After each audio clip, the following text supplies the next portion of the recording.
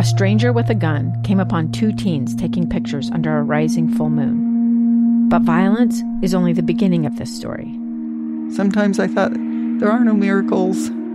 Yeah, there are, and this is a big one. I'm Amy Donaldson, and I've spent my career talking about how lives are undone by violence.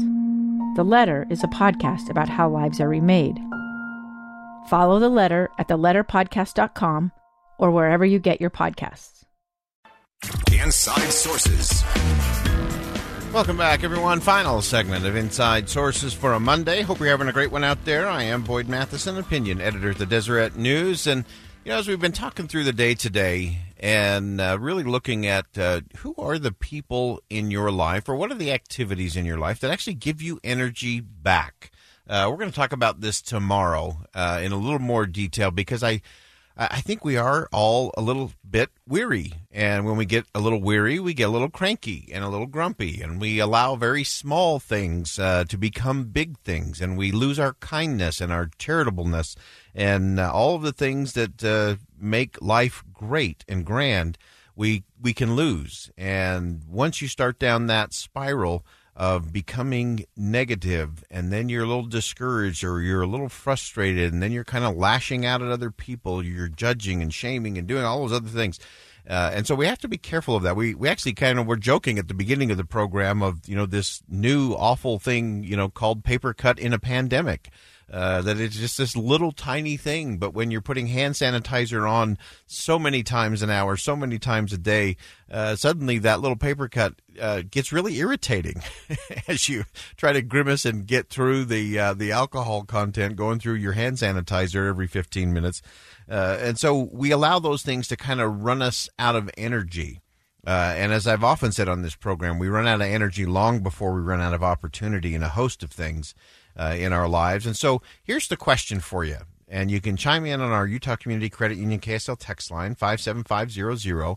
And that is, give me the people or the activities that give you energy back. We all have things in our lives that drain energy, that suck energy out of us, that are really difficult for us.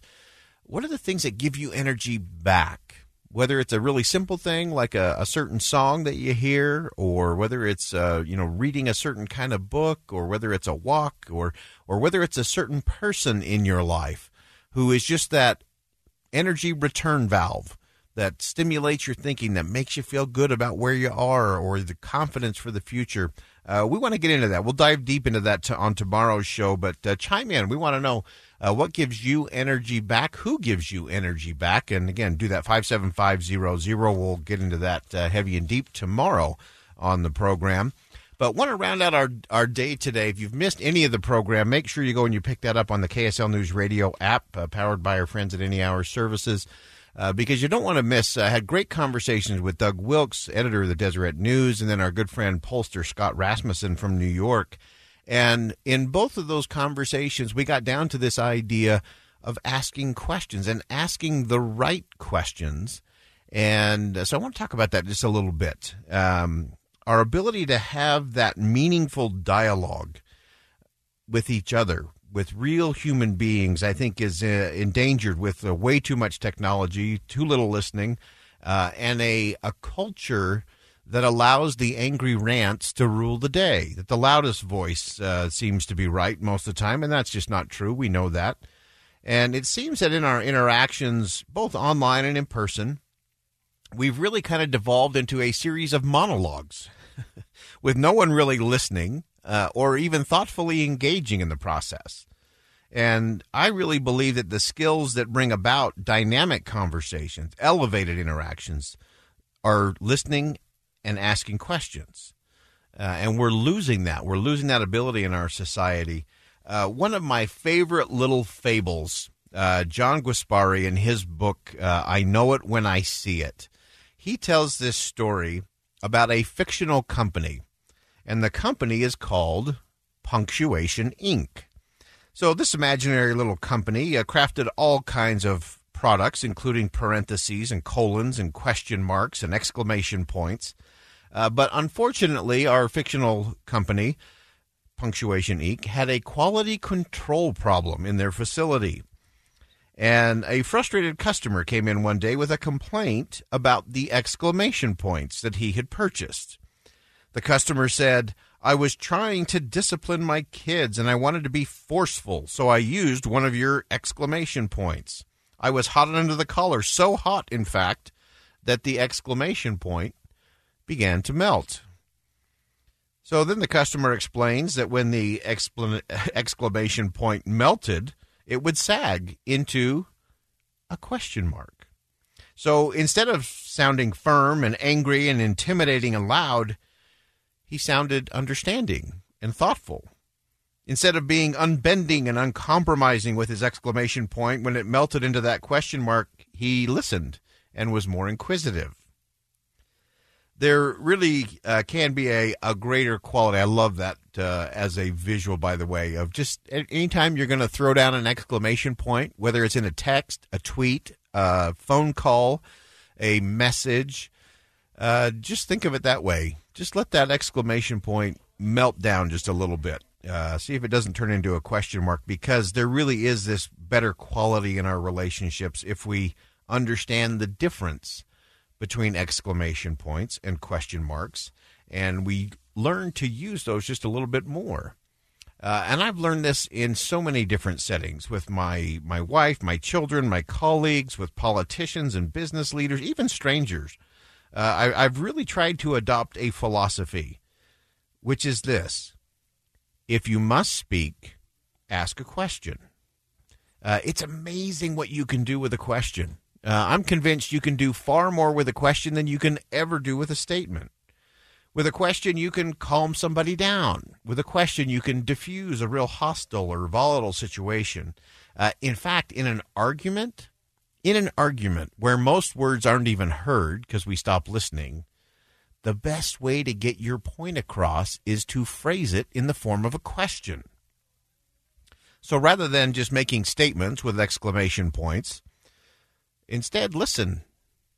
Really try to understand. And then when it's your turn to share your idea or your opinion, just frame it in the form of a question.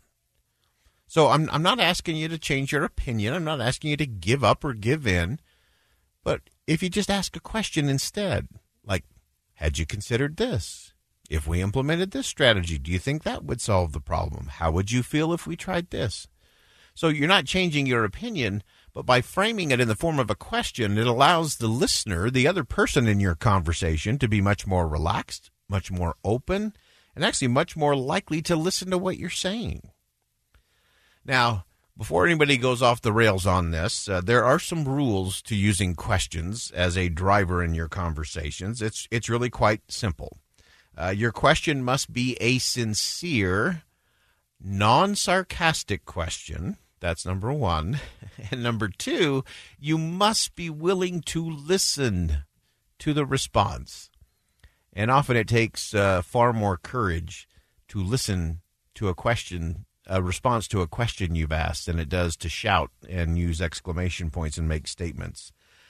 So again, it has to be a sincere, non-sarcastic question, and you must be willing to listen to the response. Absolutely vital there. Really interesting. Let's take this question asking one step further. I actually think the best way to give praise is to do it in the form of a question. Usually, when we give praise, we do it in the form of statements. We say, good job, way to go, hey, that's great. But there is a huge difference if instead of making a statement, you ask a question. So, for example, your daughter's playing in the soccer game, scores the goal to win the game. Natural response as a parent, give praise. Good job. Way to go. You're number one. You're the All-American. You're the best. There's a huge difference if instead you ask a question. Something like, wow, what did you think as you saw that ball sailing into the top corner of the goal knowing you had just won the game? How did you feel knowing you had just come through for your teammates? So it changes the emphasis on the act to the individual. And adults are exactly the same, by the way. And people will get far more validation to their confidence and self-esteem by having a chance to share with you their thoughts about something they've done than they will ever get from just listening to your statements of praise. So there are a lot of ways that we can incorporate effective and elevating questions into our conversations. So when we ask a question and then truly listen, we're actually showing interest in the other person. It changes everything. And so imagine what would happen in our personal relationships, in our neighborhoods, in our businesses, in the halls of power if we talked less. If we just talked a little less and listened a little more and learned to ask more meaningful questions. So think about who might benefit from a thoughtful question today in your life. If you must speak, ask a question. I'm Boyd Matheson, opinion editor at the Deseret News. Great to be with you on KSL's Inside Sources today. And as always, as you go out into the world today, make sure you see something that inspires, say something that uplifts, and do something that makes a difference. A stranger with a gun came upon two teens taking pictures under a rising full moon. But violence is only the beginning of this story. Sometimes I thought, there are no miracles. Yeah, there are, and this is a big one. I'm Amy Donaldson, and I've spent my career talking about how lives are undone by violence. The Letter is a podcast about how lives are remade. Follow The Letter at theletterpodcast.com or wherever you get your podcasts.